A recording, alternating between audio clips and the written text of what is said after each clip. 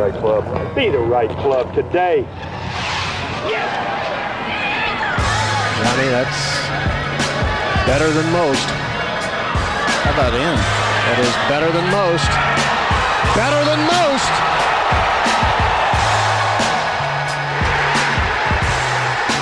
Expect anything different? Ladies and gentlemen, welcome back to the No Laying Up podcast. I am not Solly, as you can probably tell. Solly is off gallivanting around Europe with his brand new fiance, so congratulations to both of them.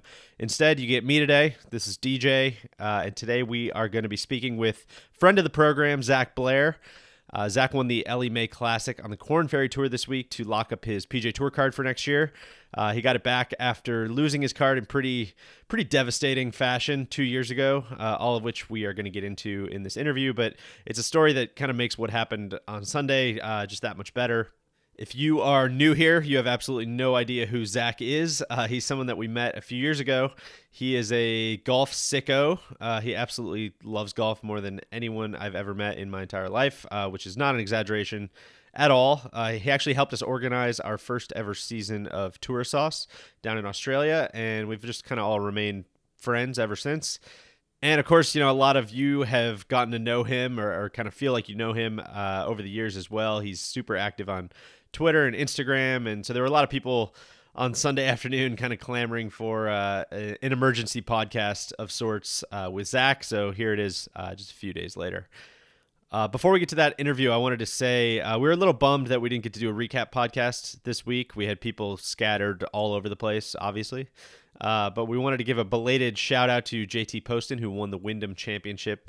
He shot 62 in the final round. He didn't make a bogey all week, as you probably saw. I think the stat going around, he was the first player since 1974, Lee Trevino, to win a tournament without making a bogey the entire week, which is insane to think about. He was one of the first ever guests on our Trap Draw podcast a few years ago with Tron and Randy, and he's a good guy, good player. And so we're all just really happy to see that win this week. But now, without any more delay, let's get to our chat with Zach Blair. All right, first question I have. So this win on Sunday, this was your first win since what? I think I won the Sand Hollow Open a couple of times in Utah. Back to back, I saw. Back to back, yeah. So, you know, it's been a couple of years, though, so it was nice to kind of get something a little bigger than the Sand Hollow Open for sure. Is there an illustrious list of people who have gone back-to-back at the Sand Hollow Open? I mean, I might be the only one, so yeah, it's a pretty good one. Well, so obviously it was not on TV on Sunday, so take me and the people listening. Take us there. What did we miss? You know, it was there weren't too many fireworks, to be honest. It was kind of a lot of people hanging on, and it wasn't like it was a crazy tough day or anything. It was a little windy, but you know, the kind of nerves of the second to last event of the season with PGA Tour cards on the line definitely can kind of get the juices flowing. So I played pretty good. No bogeys, which is it helps for sure, but just kind of I had a 2-putt birdie on the third hole of the day. After I hit a couple of really good shots just on the right fringe, and then hit a wedge in there close on 5 a couple holes later to about 2 or 3 feet, kick in there, which was nice. And made kind of the point of the tournament that was really crucial was on 7 and 8. I made 2 really big putts, about like a 10 and 12 footer for pars, both of them. Just to kind of keep the round going, everything was pretty tough at that point. I had to make a couple of good par saves, wasn't hitting too many shots close after 5, kind of had a 35 footer on 6. And then, I got up and down on 7 and 8 that really kind of kept the round together. And then on the back, just kind of kept hitting it to 20 feet and barely missing. And then finally hit a good wedge shot in there on 14 and made it from about 12 feet, and then parred in. Missed a short one on 15, which was kind of sad, but 2 putted on 16, 17, 18 to get it done. Have you played in the last group a lot? I feel like that's got to be kind of a first in a while, right? On a Sunday. Yeah, I mean, I guess the last one, my first event on the PGA Tour was Sanglin Bay at the Safeway. It was probably the last one, So it was a while ago. So what? I mean, what was that like Sunday morning? Was there extra pressure? What was the vibe? It was kind of weird because we were originally supposed to go off in twosomes, and I was supposed to play with Maverick in the second to last group, and then there was a big fog delay again, and they kind of sent out a text saying, "Hey, we're going to three balls. Here's your new tee time," and I happened to be in the final group, so it was kind of, wasn't like sleeping on playing in the final group or anything like that. So it was, but it was fine. It was.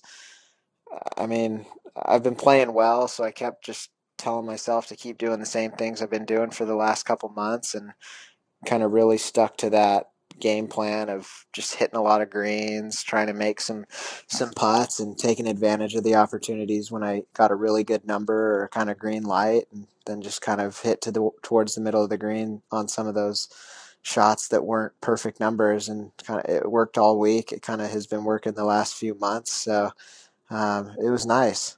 What's I don't keep mean to keep kind of bagging on like, man, you really haven't been in contention a lot, but uh I'm curious, it's got to be a different feeling to, you play a shitload of tournaments, which we're going to get to in a minute. Just looking through your schedule, you've played a ton the last 4 or 5 years, but like I said, I mean, not a ton of that has been kind of like coming down the stretch Sunday afternoon. So I'm just curious how you seem to handle it so well, coming in bogey free on Sunday and just kind of like you said, hitting comfortable shots and two putting your way to victory seems like kind of veteran stuff.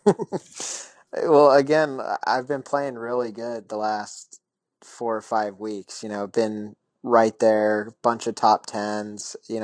And not all of those I'd been in contention. They were kind of just like hanging around, a couple of good rounds, but not really ever threatening to win. So it was definitely new, kind of being back in that situation on Sunday. But at the same time, I've won a lot of golf tournaments growing up. Maybe not on the PGA Tour or the Web.com Tour. I guess the Corn Ferry Tour, but winning's kind of the same anywhere.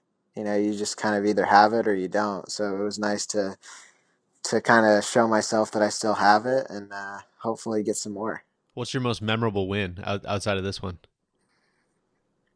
Uh, I won the state am when I was a senior in high school. That was pretty fun. What was that like?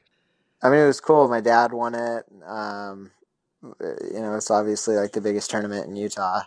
So it was just cool. It's a match play tournament. So I've been playing well all week, and 36 hole final on Sunday. Had a bunch of family and friends out there and played pretty good. So that was fun. That was a good one to kind of hang my hat on. It's kind of wild that this happens, the week of the Wyndham. If you go back 2 years, obviously you missed your card.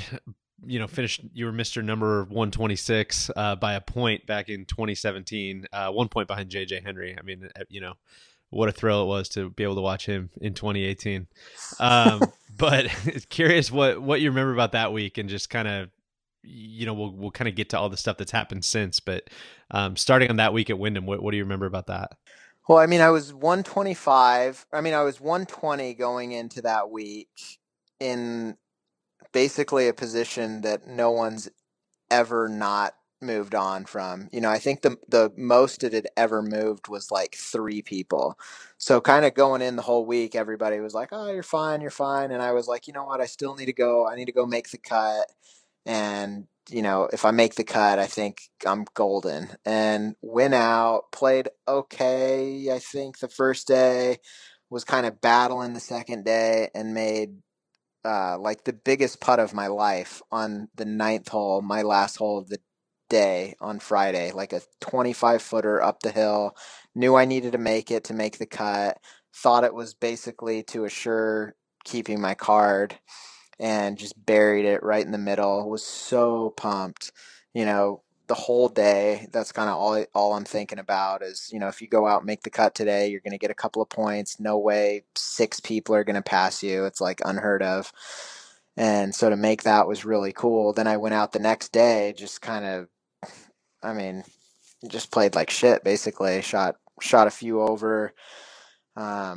Actually had some close calls coming down the stretch on like 15, 16, 17, where I think I made a good birdie on 16, stuck one close on 16 and missed it, and then stuck one close on 17 and missed it, and ended up MDFing by a couple, maybe like one or two.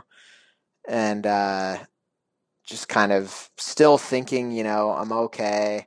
I kind of had it all like mapped out that night. I'm a little OCD about it, kind of freaking out, like, this is the only situation where I could possibly not make it. And it was like the perfect storm. And it was kind of crazy because there was about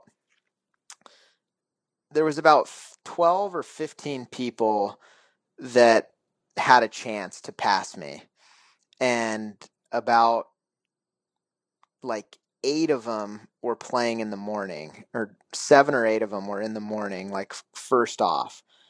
And none of those guys passed me, which was crazy Right. because there was only like 5 people left that could even theoretically pass me coming up in the afternoon. And every single one of them just went like full blackout. I remember like Flores making a hole in one, Rory Sabatini shooting like 61. And like all of this is like, okay, this is okay. We just need like one person not to do something crazy. And then I remember like Johnson Wagner shanking one in the water on 15 that, slid him down from like, because he was having a good week. He went from like 4th place to like 10th place. And so that allowed everybody that was behind him to move up a couple of spots. And I mean, it was by fractions of points at that point. So every single shot that everyone, every single shot coming in from everyone was moving everybody's points, fractionally. Right. And so it was pretty crazy because it was on my birthday and I'm sitting there just like shitting and dying over everybody's shot, watching everyone, got everyone pulled up on Shot Tracker going like, okay, all I need is this person to par, or, this person not to like birdie the last 2 holes. And that was the moment when like Flores made a hole in one, and then that was like, okay, this is getting a little dicey now. And then it came down to JJ Henry, and he blocked one like way right on 18, like almost out of bounds, just left of the cart path. And I remember Sean Martin texting me going like, JJ Henry's right, no chance you can birdie from there. Pin was back left, and he hit this like gross hybrid to like 15 feet, maybe like 7 feet above the hole. Still like a dicey putt. Like, no way you're going to make this putt to keep your tour card. And this thing just like got gulped up by the left edge. Like, no chance it should go in. The purple mamba strikes again. Yeah. At least from my point of view, I'm like, are you kidding me? That putt goes in. Like, come on. So, and it was crazy because, if you 125, you're on to the playoffs, the Barclays or whatever it was at that point. And I was just so like, get me home, get me out of here. Like, I don't even want to be thinking about this, that I just hopped on a plane. And everyone was like, well, what if you make it? And I was like, I don't even care. I'll fly back to New York like tomorrow. Like, like I just like, I can't even think about this right now. And sure enough, I ended up, JJ Henry made that putt on 18, but Johnson Wagner still had a chance to birdie a couple holes coming in, or anybody really. Like, like I said, it was like fractions of points.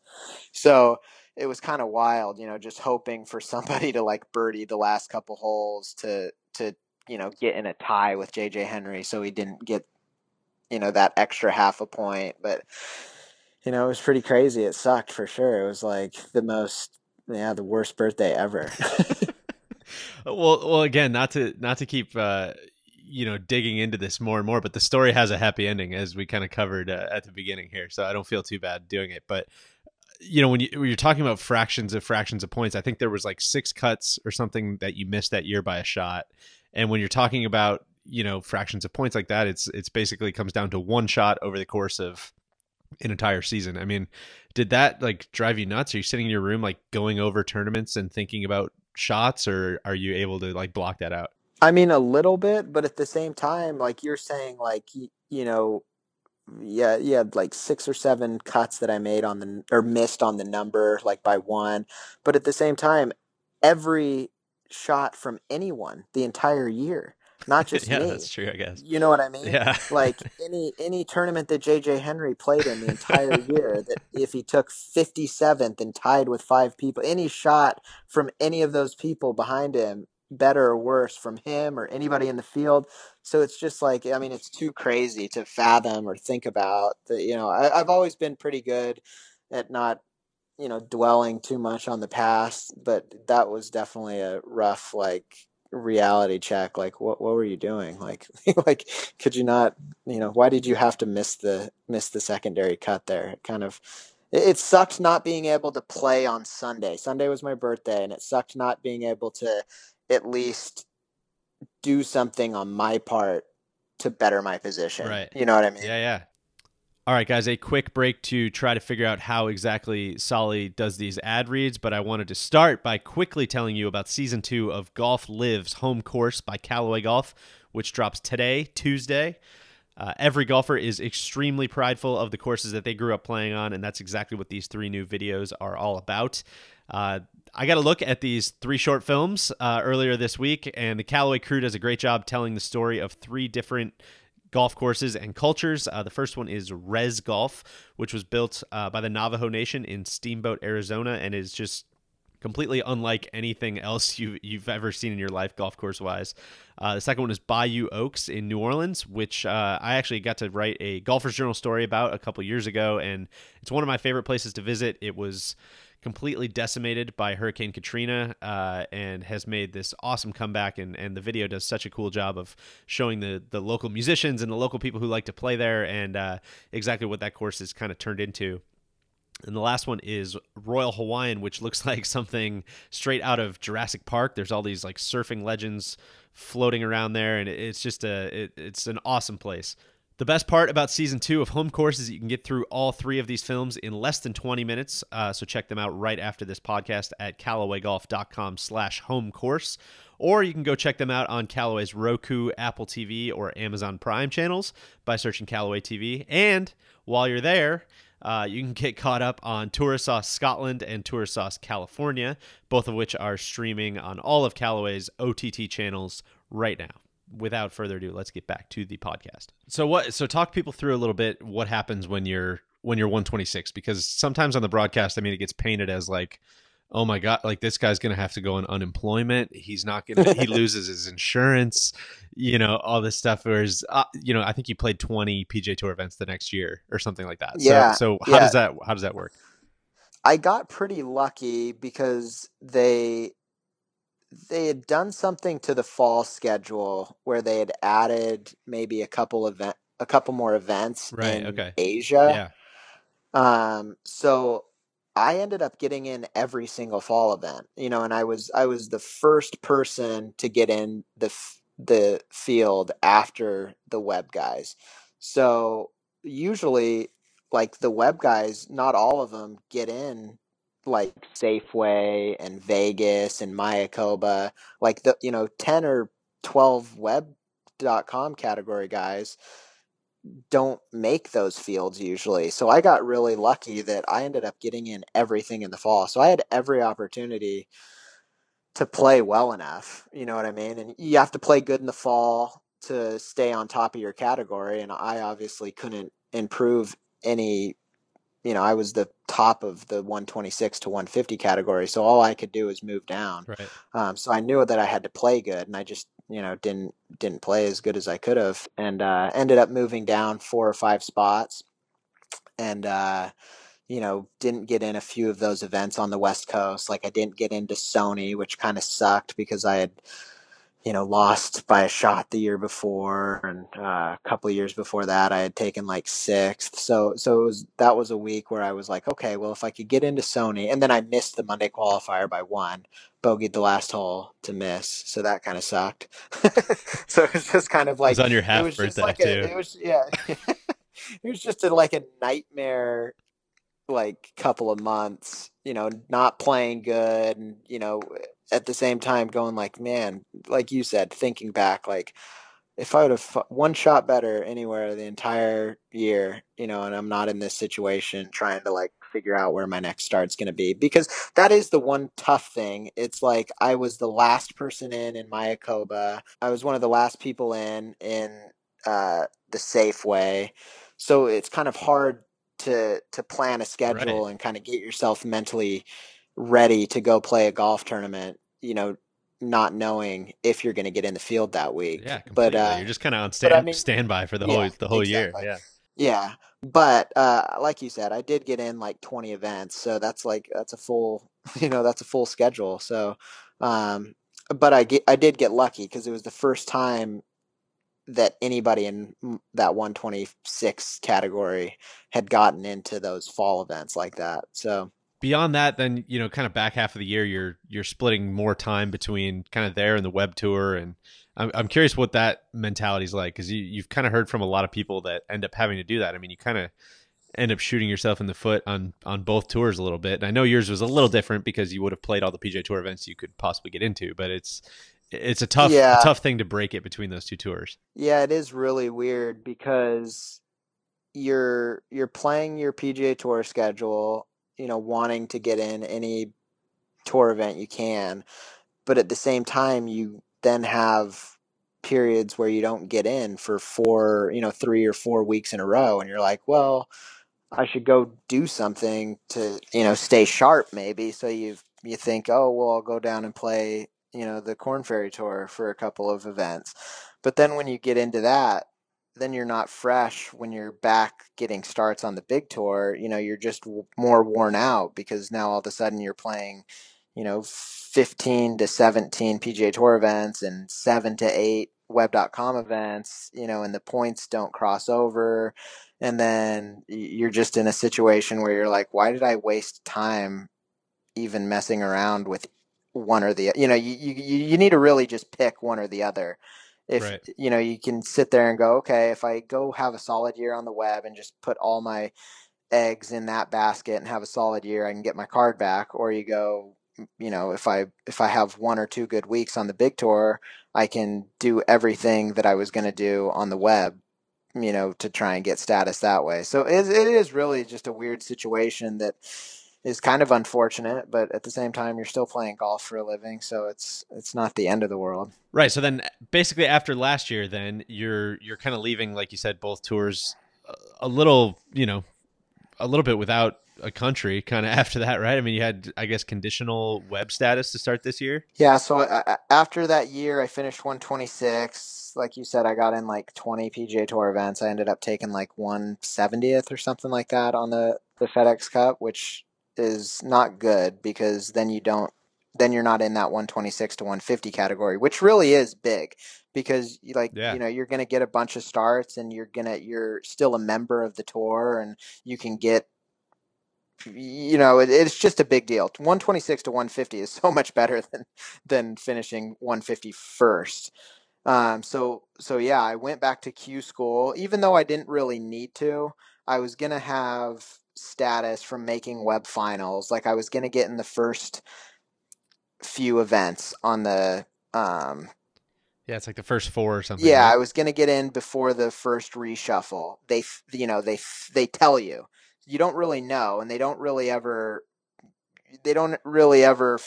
tell you for sure. They just say this is what it's been in the past. So you don't really know for sure. So I'm like, okay, well maybe I'll go back to Q school, because if I finish inside the top 40 or whatever at Q school, I can guarantee myself 8 starts, and that's better than guaranteeing yourself maybe 4 starts. So then I go back to Q school and I play really good for like whatever, I don't know, I think it's 4 days now. I played really good, I felt like, and just lipped out putts like on the last 3 holes of the final day and end up taking like 42nd.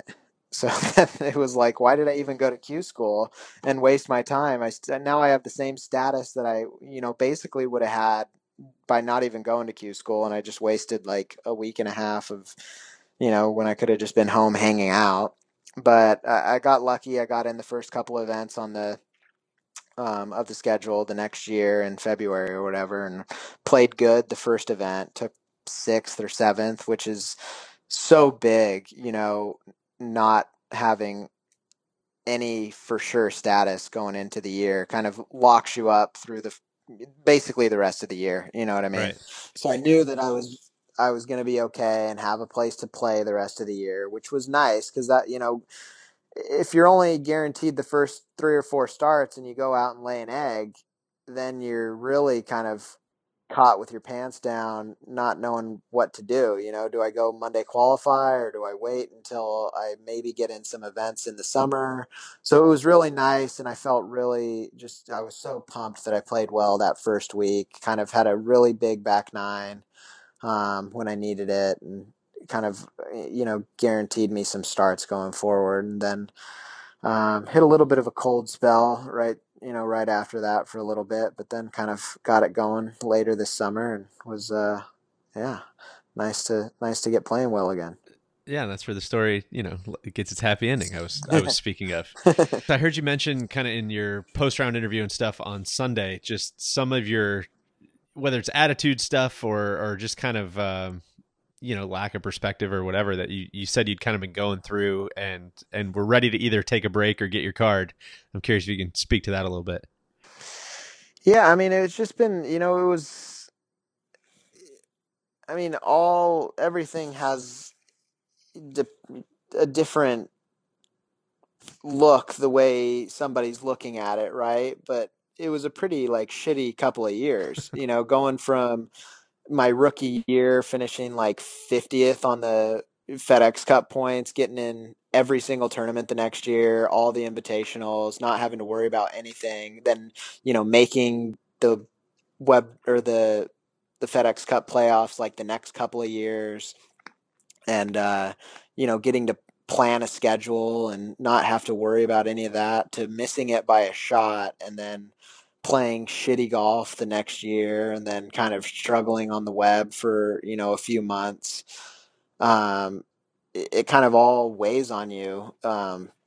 Every missed cut and every bad finish, you're trying to figure out what you did wrong, and then but in all reality, it's you're not really probably doing anything wrong except thinking about it too much or worrying about it too much. And I kind of just stepped back. I actually saw an article maybe 3 months ago about Brooks talking about, right when I think it was Brooks, when he got out there on the challenge tour, he was like, we should let's go make the cut. And he was kind of always, right around the cut. And he was like, you know what, let's just win. And then he won. And then he went up, to the European tour and was like, all right, we're on the European tour now. Let's just try and make some cuts. Same thing, was always right around the cut. And it was like, screw this. Let's win. Let's win some tournaments. Won, got his ranking high enough to come over to the PGA Tour, and kind of fell into the same thing. Was like, this is the biggest tour in the world. Let's just go make some cuts. Kind of fall right in the same trap, right around the cut line all the time. And then was like, what are you doing? Every tour you've been on, you've won. Just win. And then he started winning. And I was like, that's the mindset that I need to have, is for the last few years, I'm like, well, if we could make some cuts, that would be good.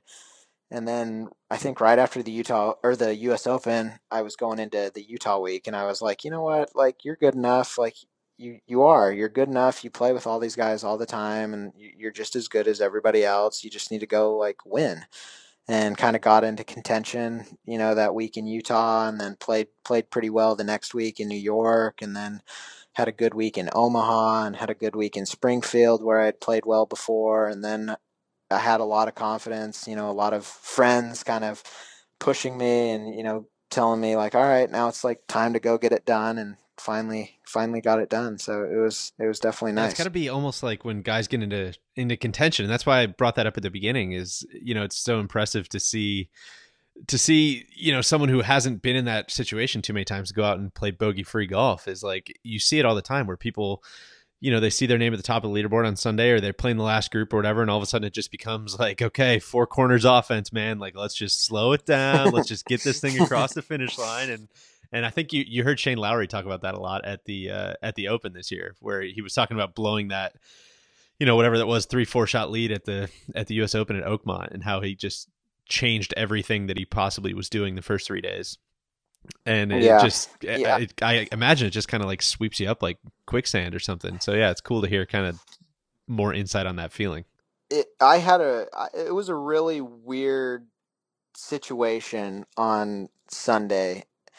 Like I said, I've won at every level that I've played at, so I know what it takes to win, and I love winning, and I know how to win. So I knew I could win, but then you have to really go out and do it, which is different than knowing you can. Right. But I went out there, and I knew I'd had some chats with some people, like one of my old caddies, Andy Martinez, would always talk about like Tom Lehman, just trying to make like 4 bogeys or less for the week. He was like, if Tom could make 4 bogeys or less, he knew that he would be in contention that week. And I always, like, whenever he would tell me that story, I was like, dude, what are you talking about? Like, that's so stupid. Like, yeah, obviously. Yeah, like duh. You just need to go out and like play good though. Like that shouldn't matter. And I was literally sitting in Savannah by myself, like, I don't know, however many months ago, and I was on the phone with my friend Jed, and I was like, dude, I'm just gonna like go out and like not do anything except like hit the middle of the greens and like not go for any par fives. I'm just gonna give myself like a bunch of wedges because I'm like one of the best wedge players I've ever seen, and I'm a good putter, and I'm just gonna like not go make mistakes. And I went out and like had a pretty good tournament without like putting good. It wasn't like a great finish or anything, but it was like something to build on. And I was like, dude, I think I've like got it figured out a little bit. And he was like, well, just keep doing the same stuff. And, then you kind of fall into some traps of, trying some new things to just get that little edge and try and get a little better when, again, like in all reality, you just need to keep doing the same things. Like I had figured it out that week, but I was still trying to, tweak things and, fix stuff. And then really in Utah, I was just like, I was talking to Tron and I was like, dude, if I can have 1 week this year, if I can have 4 bogeys or less coming in any of the next like 10 events, I'm going to get my card. And I got closer. I got closer a lot of those weeks. It was like 8 bogeys for the week, and then 7, and then 5, and then 6. And then finally this week, I had a good round the first round. I made 2 bogeys, and I was so pissed because I shouldn't have made any. I shouldn't have made any that first round. And then I had no bogeys the next day, and I was like, okay, like now we're on track. Like, we could have 1 the next 2 days and do it. And you're going to be in contention if you do that because you're playing well.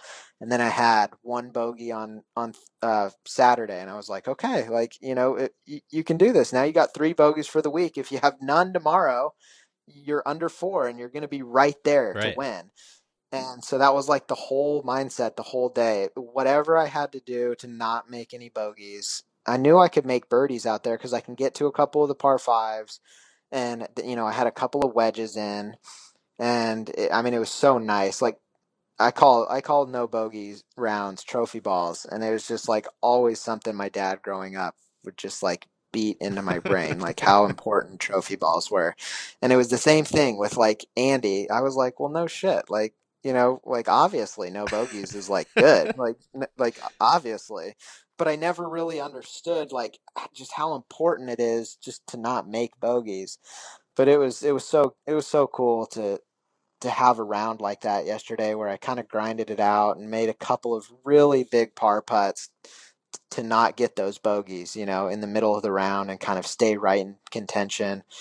But then it was really weird. I got down to like the last 4 holes, and I'm a big leaderboard watcher, and I'm like sitting there going like, okay, I'm in first. I'm at 17 under right now, or 16 under. I don't know whatever I was at that point on like 14 or 15.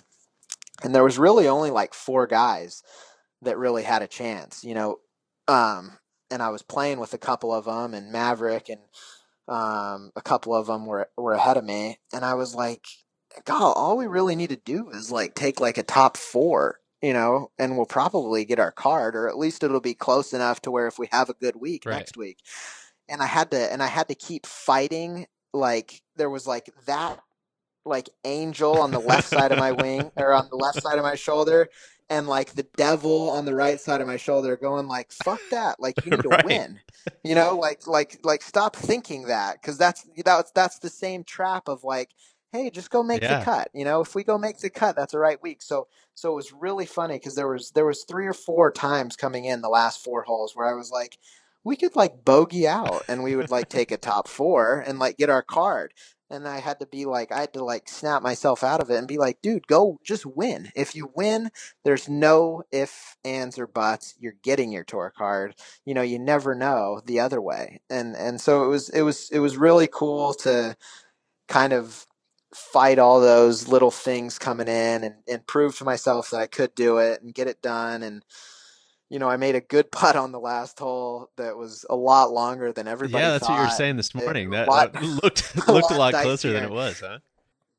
Yeah, I mean, everyone was cheering after I lagged it up there to about what people from behind, maybe looked like a foot or two.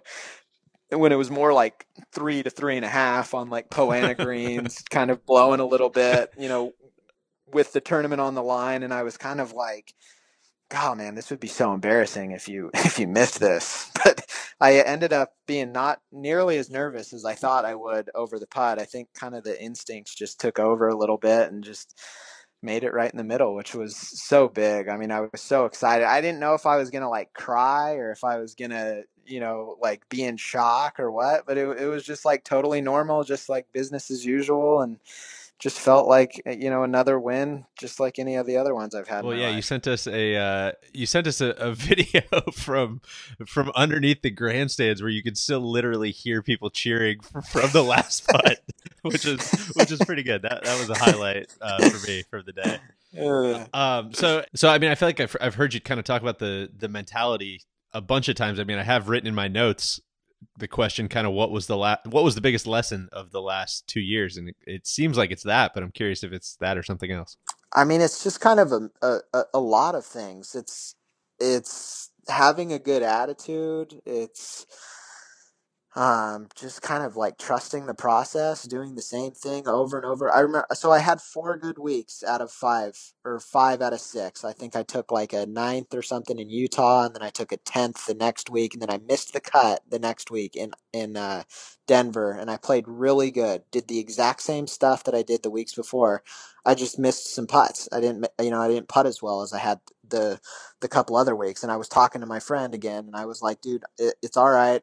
Did everything the same. I'm not going to change one thing, and I'm going to go play good in Omaha. And that's what I did. I didn't worry about it one bit, to where, the 2 years or 3 years before, I think I would have tried to find something to change, Right.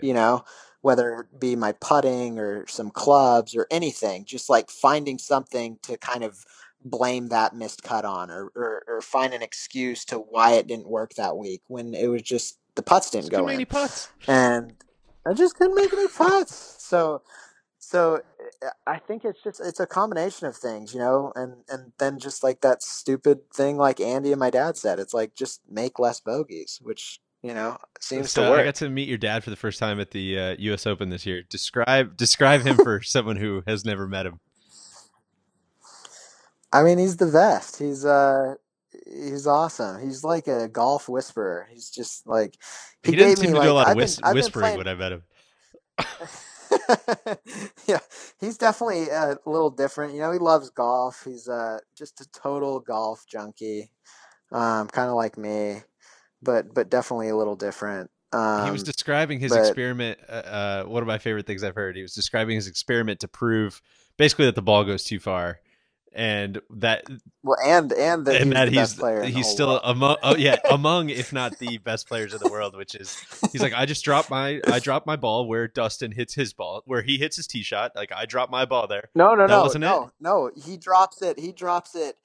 So if Dustin Johnson hits it 50 yards past my dad's dropping it 50 past Dustin Johnson. Okay. Right? Right? So Oh, if Dustin I Johnson's see. I hitting it see. Okay. 330, my dad's dropping it at 380, saying like, well, if I hit it 50 yards past the number one player in the world, like, no shit, I'm going to be good too.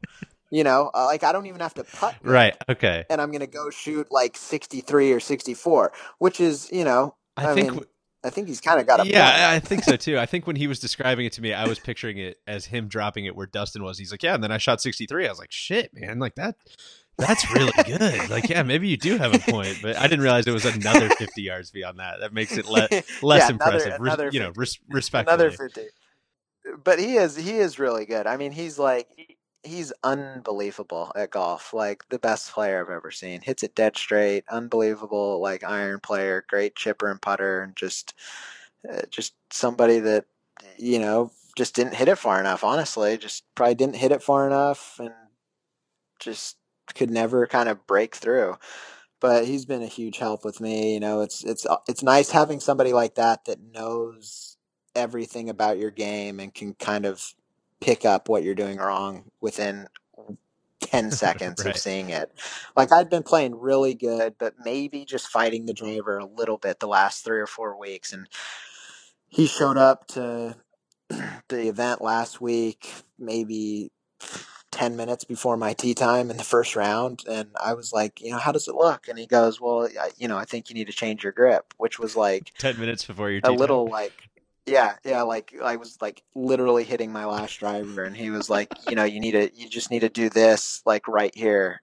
And it was just a little simple change, but still like, what are you talking about? I've had like 4 top 10s in the last 5 weeks. Like I don't need to be changing anything right now. And he was like, this isn't a change. This is like where it needs to be. And drove it really good all week. So it was like, huge shout out to Jim Bob. The recoil on the 18th tee was impressive. I don't know if you went back and saw the video of that. It's pretty good. No, I haven't. Yeah, I haven't seen you it. should check it out. It was pretty That saucy. that was Yeah. a good drive. I got up on that tee, and there's a bunker like 270 down the right. That's like the only place you can't hit it. It's like kind of semi chip out if you get it up against the lip. And I was like, I'm one shot ahead. I had just seen Maverick leave it in the short bunker or in the bunker short on a second shot. And I was one shot ahead of the guy I was playing with. And I was like, I was talking to my caddy. I was like, do you think we should hit 3-wood? Like it takes the bunker out of play, but then we're going to be hitting like a 7-iron in, maybe a 6-iron, but I'm still going way left of the pin. I'm not firing at that pin. And he was like, dude, you hit your driver's your best club in your bag. Just smoke Yeah. it. And I just smoked it, hit it perfect right down the middle, which was so nice. And yeah, I mean, it was just great. It was good. I hit a good shot, kind of 35 feet left of it, and two putted, which was awesome. I mean, 2 putts for the win. That's kind of like what you dream of, There you right? go. Well, I know. So we're talking about drivers. We're talking about driving the ball. This is a fairly obvious talking point when it comes to your game, but let's talk about driving distance a little bit. You are 148th out of 151 on the Corn Ferry Tour, the KFC Tour, as many people like to call it.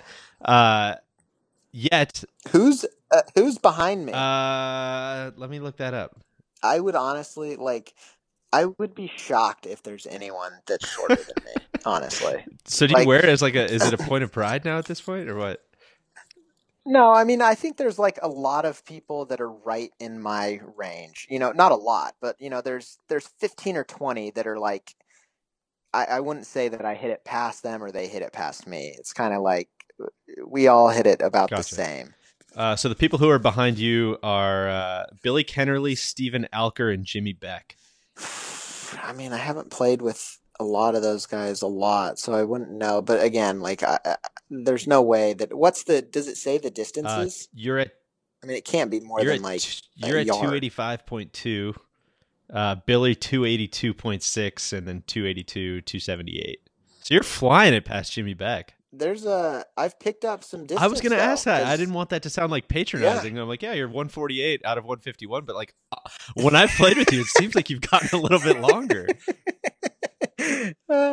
I think my few years on tour, I was always right around 278. That was kind of that was my number, was 278. So I think that 285 is a little misleading. But maybe I got some firm weeks where I hit some I remember bombs.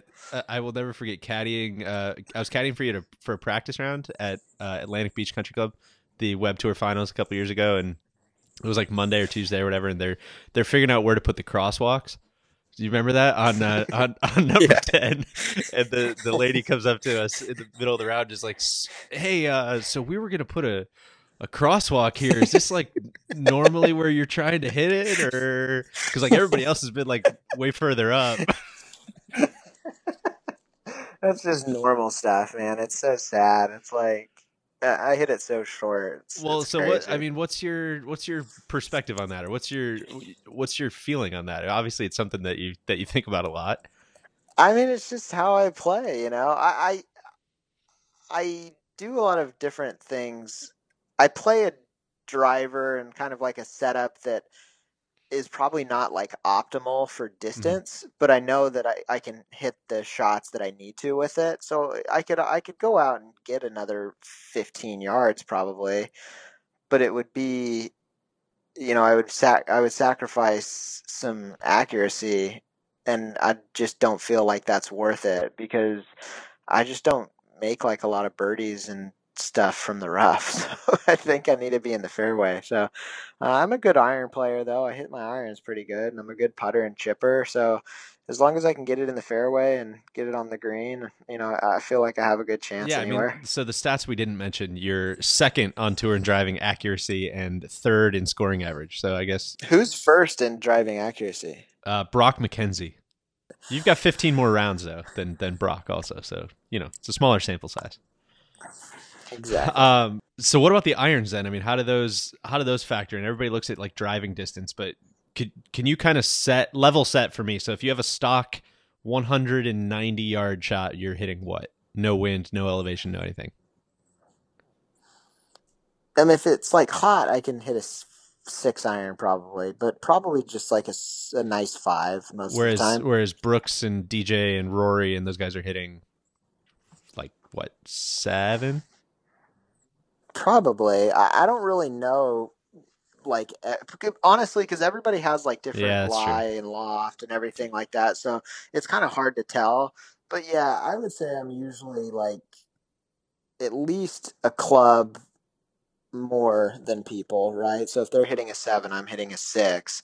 And then when you factor in that they also hit it like 20 past me, that's where it starts getting a little dicey. They're 20 by me, plus they hit like 2 clubs less than me. What was the did you have any of your rounds on tour that were just like extra glaring in that regard? I mean, paired with anybody that just like hit it. Yeah, I played with Brooks one time in Phoenix, and I will never forget. He like gets up to the eighth tee box, and there's a bunker on the left, and he like looks at his caddy and goes like, "I can cover that, right?" And his caddy's like, "Yeah, like you got that." And I was like, I pulled out my yardage book like so fast, and it was like a 309 cover, and I was like, it was cold, it was like still like morning, and it's like I was like, what the fuck? I, I was like, I couldn't even get to the bunker. Like the bunker, it's on the left side of the hole, and it's not even like I don't even register that bunker being on the Right. hole. And he was like, I can cover that, and I'm like, what the heck? And then I remember the hole before, I hit like a 5 iron from like 190, 200, and he hit like an 8 iron. And I'll never forget. My friends were all there watching, and they saw him pull out 8 iron. He hit it to like 4 feet, and I'm hitting 5 iron. And I was like, I mean, that doesn't seem right. Like, like hitting a 7 or an 8 iron, I just hit 5 iron. Like, Well, it's whoa. so the two sides of it are kind of like the technology versus the skill, and obviously like hitting it that far is a skill. Like nobody can argue that. But is it hard to not get like resentful of seeing those kinds of things, or how does that feel? Yeah, I mean, I think you always get in situations where you kind of get like some people look at it like if I ever say anything about distance, like, oh, you're just mad that you don't like hit it far. And I'm like, well, like I'm definitely mad that I don't hit it far, but it's like not as hard to hit it far. Everything's like exponentially. You get such everything gets the harder you hit it, once you get to a certain like club head speed and ball speed, the it just goes so much further every like 1 mile an hour harder you hit Right. it. You Yeah. know what I mean? So I could go out there and I just like can't swing it any harder than I do right now, not much harder. And I can never get it. I just don't have the physical, gifts to do that. So it's just sucks sometimes thinking like, I mean, like 20 years ago, that wasn't the case. You know what I Yeah. mean? And now it's kind of gotten to a point where you can't rein it back, and it's just the way it is now. But I think there's definitely situations where there's like skills being lost in the game. You don't like long iron play and iron play in general is kind of like a more of a lost art in golf. There's definitely still like really, really good iron players, but I mean, like a lot of the good players right now, like they don't even hit irons in to a lot of holes anymore. You're just hitting like 9 irons and wedges all day, getting to every par five and two. And golf's a lot different when you can get to every par five and two than when you can't. Right. Yeah, no, it's crazy. Like I know this is cherry picking stats, and you can kind of make stats say whatever you want, but I was just digging through some of your numbers and stuff, and like, so like 2015, if you look at your season 2015, I was looking at approaches from 175 to 200, right, where you're hitting those kind of like mid irons and whatever, and you had 275 attempts at that. And this year Brooks has had 97. So granted, like he's played a lot Yeah. less events, and I was even looking at like Sung J Im, who is someone who hits it kind of medium length and has played a ton of events, more like comparable with what you did. But even still, he had it was like 50 less attempts or something like that. And it's just when you really extrapolate 50 attempts that one guy has 120 and one guy has 160, it's like, dude, how much does that add up over the course of a season? It's wild. And that's what it is. And it's just it's just fractions of shots, all year. So those add up. They might not add up 1 week, but when you look after 30 events or 27 events, like those 5 or 6, 7 shots are huge. I mean, I should know. I took 126 that one year. If I was hitting pitching wedge into, 30 more holes or 50 more holes that year, I can promise you, like, I would have picked up a half a shot Right. somewhere. Yeah, You no, know what I mean? exactly. So speaking of, some of those stats, like what's the deal with playing so many events? Are you going to keep that going next year, you think, or what's your plan there?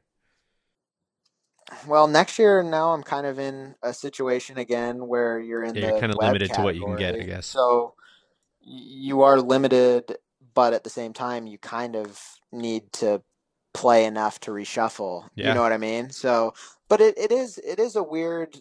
It's kind of you got to walk a fine line there, and I've learned that for sure. That my first couple of years out there, I just felt like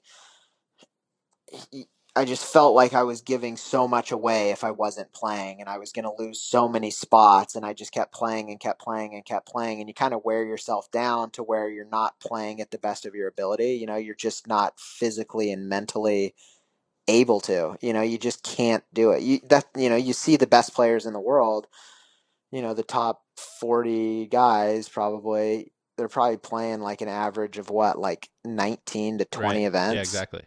you know, and that there's a reason for that. They're peaking, and they're peaking at the right time, and they know that they can play 2 or 3 events leading into a big event and kind of get their game where it needs to be.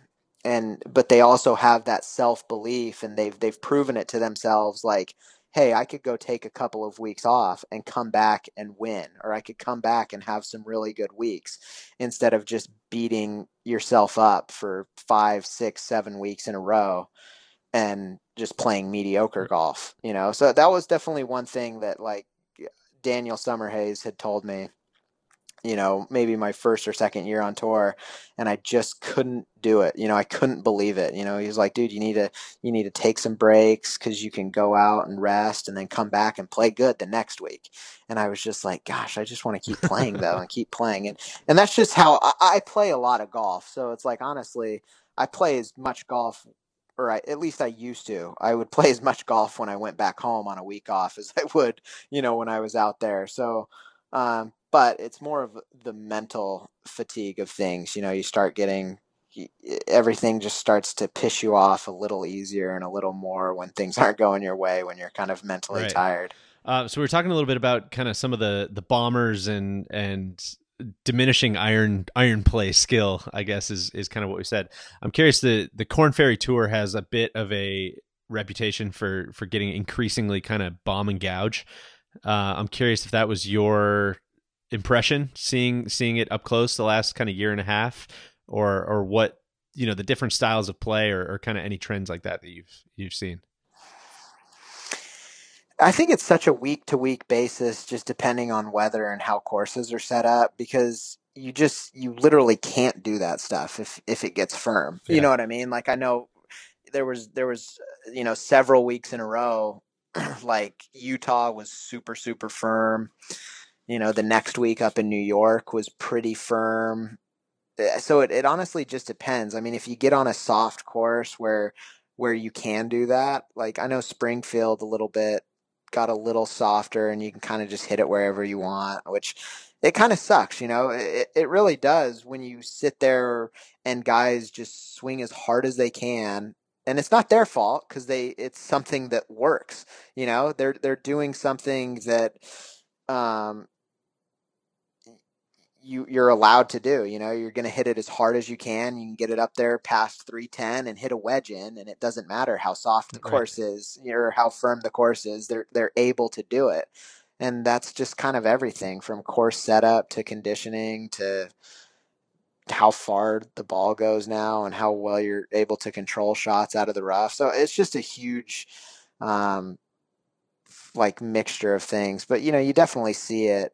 And I think you see it a little less on the big tour because the courses are just taken care of that much better. You know what I mean? There's a little more, like, it seems like you play some more weeks that everything's a little firmer. The rough is just a little bit longer. All of a sudden the pins get tucked a little more behind some bunkers and stuff like that. So, I mean, you see it on the web or on the Corn Ferry Tour, but I mean, you see it everywhere now. It's just part of golf. Yeah, I mean, is that the biggest difference kind of between the two tours? Is you just see it to that degree a little bit less on the PGA Tour? Yeah, I mean, I think the courses on the big tour are also longer. You know what I mean? I think that might be the biggest difference. You get courses where a guy isn't getting like 10 wedges in their hand every day. Now all of a sudden you're getting like 5. And so you can't really bomb and gouge as much when you're hitting like 8 irons in. Yeah, You know totally. what I mean? Can we talk about the U.S. Open a little bit? Yeah. So talk to me about round 1. I know we had dinner the night before. Seemed like everything was feeling good, and then maybe a little bit of yeah. What did I shoot? I think it was 83. Round? 83. God, so like I everything was good. I was playing pretty well. I was definitely tired, kind of running on fumes. I had played, several weeks in a row leading up to it, plus the 36-hole qualifier the week before. Kind of had a nightmare like travel situation. Made the cut on the number or something like that, and at the BMW while I was playing with you, and had just like crazy weather delays, just sitting around all day. Couldn't get out on Saturday or on Sunday. Had to wait till Monday morning, and just a long travel back to the West Coast. But I got some good practice rounds in. Was playing pretty well. Loved the course. It was set up so perfect. And just, I mean, like the ultimate getting behind the 8 ball, like after the first hole.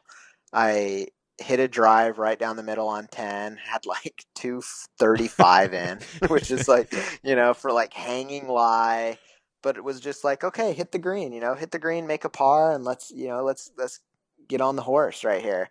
And just, I thought I hit an okay shot, pushed a hybrid, like right side of the green, didn't even think twice about it, and it came up like 20 yards short, kicked right down in the hazard, and then the guy I was playing with stepped on my ball Oh God. down in the bushes, and I had to recreate the lie that no one Ugh. saw. And so the How rules does that official was work? sitting there. I have no idea. Never had heard of it. And I was like, this doesn't seem right. Like, no one saw it. He just stepped on it, like walking down to look for it. And I had to put it like right in the middle of this bush, like nowhere where I thought like this ball probably wasn't here. And the lady was like, yeah, you got to like now push the bush around it because no one could see it. And I was like, I don't think that's like how it works. But at the same time, I had like, one of those shots that you just kind of like need to splash it up on the green out of the long rough, and I just hit it a little too hard, went over the green, made a double, I think. I think I started out maybe a triple actually. I don't even Who know. can say? And who really knows at this point? And I mean, just like not the way you want to start the US Open, because it's like the ultimate Okay, now I just got to make not 4 birds coming in. exactly, exactly. It's not the place, and especially the way, it is out there, the thick rough all around the greens, small greens, the wind was blowing a little bit. It's not really a place or a tournament that you can go chase birdies and try and get them back. It's kind of more of a let's hold on to this thing and make like 5 or 6 pars coming home. And just, I mean, I had such a good mindset going in. I thought I was like, I'm going to play so conservative and like do all the right things. And I'm not going to let anything dictate, like, I'm not going to let a bad hole like dictate how I play. And it was just like threw that straight out the window after the triple and was like, pushed one in the right rough on 11 and was like, we need to knock one tight here. And it's just like, you can't knock it tight from the right rough. Short sided in the bunker, bogey. Next hole, pin was tucked back left. All week I was like, back left pins, we need to go like 50 feet right of it and putt down, trying to hit like 4 iron to like 3 feet, pull it left, short sided. I honestly, I had it to the point through like 9 holes or 10 holes where, let's just say I had missed 7 greens in regulation. Like 6 of those greens, I didn't even get the chip on the green. I didn't even hit like 3 or 4 greens in over regulation. It was the craziest. It was like I blacked out. I didn't even know what was going on. And then I played awesome for the last 9 holes, the first day, and like grinded my ass off to shoot 83 or whatever I Yeah. shot. I felt really good about it. And then I came out the next day and did the exact same thing. Just like the worst start ever. I knew at that point, you're not making the cut. You're not, maybe 1 in a million, you're going to go out there and shoot like 61 or 62 to Right. make it, but I just wanted to go play solid, go just play good, hit good shots, do the right things, and just the same thing, just like firing at all these pins, and just got so behind the 8 ball again, where I really had to just sit there and go like, dude, what are you doing? Just play the right golf for like the last 10 holes. I had some stuff on the line with some friends walking around with me that were going to be really bad if I didn't pull off, a great finish. So I kind of had to strap in and make some birdies coming in. But it was. I mean, it's the U.S. Open. It was awesome to be there. I'm not like ashamed at all how I played. Um, it was just one of those weeks where it was definitely a learning experience. I learned a lot more from missing that cut than I did from the 35th or whatever I took in my U.S. Open that I played at Right. Pinehurst. You know what I mean? Because you really learn that you have to stick to your game plan, and you can't let one hole. I mean, I literally let one shot on the first hole of the golf tournament ruin my Yeah. week, when it really shouldn't. I, even though I hit it in the bush and had to drop or had to place it and do all this weird stuff, like I could have easily just hacked out, taken a 5, got out of there, and had a very nice week. And instead, I was trying to make a par, and that's kind of when disasters happen, is when you're trying to, make a miracle happen Yeah, out that's kind there. of the only reason I even bring it up is I remember talking to you after the round and just hearing the words like I just completely blacked out. Like I don't even remember what happened is maybe the most relatable thing that there is to like the average golfer, because that happens to me 3 or 4 I mean, times that's per round. literally how it Yeah. felt.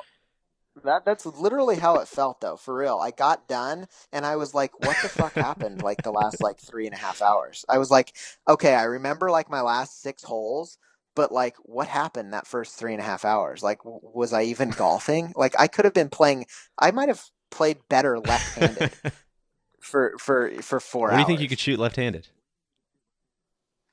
I've played left-handed a few times. I got on a kick in it like one winter when I was down in St. George at my dad's house during college, where I would go out and play every day, and I could hit it pretty good. I would play from the red tees because I can't hit it. You don't have the like power. It's just a lot different. But I could shoot like 4 or 5 over for 9 holes if I didn't hit it in bunkers. Okay. That's a Bunkers, different because I muscle. was actually I actually it's just weird, but I was actually a pretty good putter, and I could hit it really good. Um, but if I got into like a short-sighted situation, like where you had to be like delicate with the wedges, I mean, it was just like game over. The day was ruined. It was like the first hole at the All U.S. right, a Open. couple quick ones, and then we will let you get out of here. But first of all, so obviously, like I keep saying, the story in the 2 year kind of nightmare has an extremely happy ending. You have your PJ Tour card back. You're going back next year. We're all very excited. What events are you most looking forward to getting back to? I mean, I hope I'm not playing, but Reno was one where like a couple Yeah. of weeks ago I was like, gosh damn it. Like I love that place. It was so fun.